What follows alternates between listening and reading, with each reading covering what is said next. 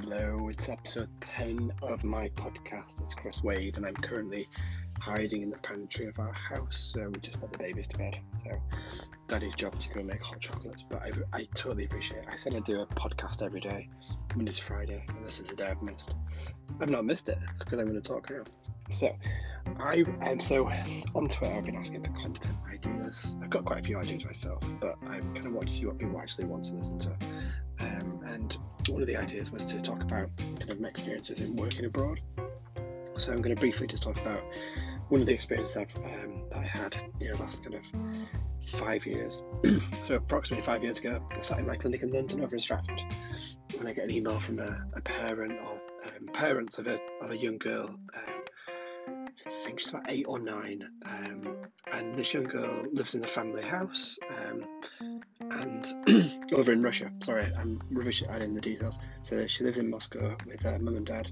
Her sister lives in London. I think she's a supermodel apparently, and this young little girl has never left the family complex where they live.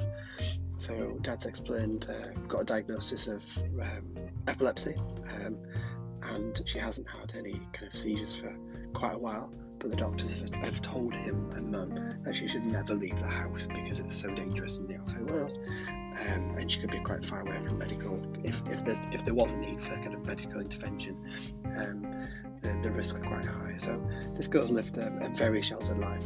So fast forward 4 weeks, and Dad sorted out working visas for me and Christelle, an occupational therapist. We're flown over to Moscow. No idea which airport. I can't pronounce anything in Russian, although my sister did do a A-level in Russian.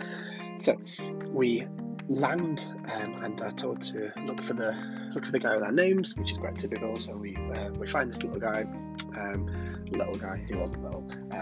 He was big. That's pretty much opposite of what he was. So we find this guy with sunglasses on in the dark. We're landing in the middle of the night. He puts into a blacked out Mercedes. And we drive for about 2.5 hours into the middle of nowhere.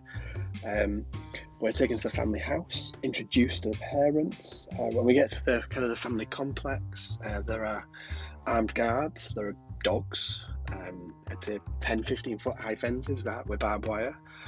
We're told that we're not allowed to kind of have our phones on us at all. So we're introduced to the family. It's just like, tell me, it's literally the middle of the night. We've been travelling for pretty much all day, from Caerphilly to Heathrow to one of the airports in Moscow, and then in the car. So we're told to go back to the hotel. So we're taken to the hotel next to the Bolshoi, and we're told to rest. The following day we go to the house and we meet the little girl. She's fantastic. She doesn't have any communication system set up. They've never ever met a speech therapist, and they were told by kind of people in kind of the local council that if their daughter was to attend a school, there wasn't an appropriate school for her, and it's most likely that she would be sent to what they refer to as the asylum. This is in 2015, so it's very different to how things are in the UK. So I and Christelle, kind of the first step was to observe, kind of follow the girl around, follow the nannies around, follow the parents around, get to know the family. We spend the next kind of 3 to 5 days kind of observing, assessing, putting things into place, so functional communication systems into place. So Christelle's looking at sensory, she's looking at fine motor, she's looking at absolutely everything. This is a young girl that only has soft toys. We have nothing in the house that she can play with, because there was a fear that she could hurt herself. So she'd been really, really, really protectively sheltered. So we put things into place. Communication board. I introduced how to use a very basic communication board in both English and Russian. We spend a lot of time with parents. Parents are kind of, because we're kind of visiting their country. Dad's obviously super proud of his country.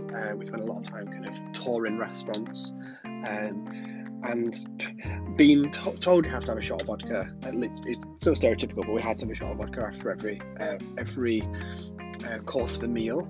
But I explained that I don't drink alcohol because obviously I'm working. So we swapped that for a spoonful of caviar after every single meal, after every course of a meal. Again, I'm not a fan of caviar, but to save face, I had that. We built a very, very positive relationship with the family and the nannies. We did a lot of training for the nannies, explained a lot with the family, and I put some very simple targets for them together.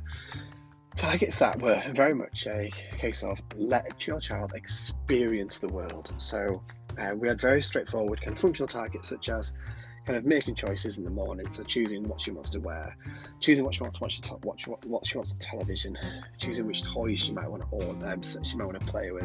We had toys kind of flowing in, etc. And then we also talked about kind of where we sort of places wanted her to experience. So going to the farm, maybe to go sit on an aeroplane, go look at animals, go experience the cinema, go shopping for the first time. And I feel like we left, Christelle and I left a week later, and we feel like we'd really kind of made some positive changes within the family.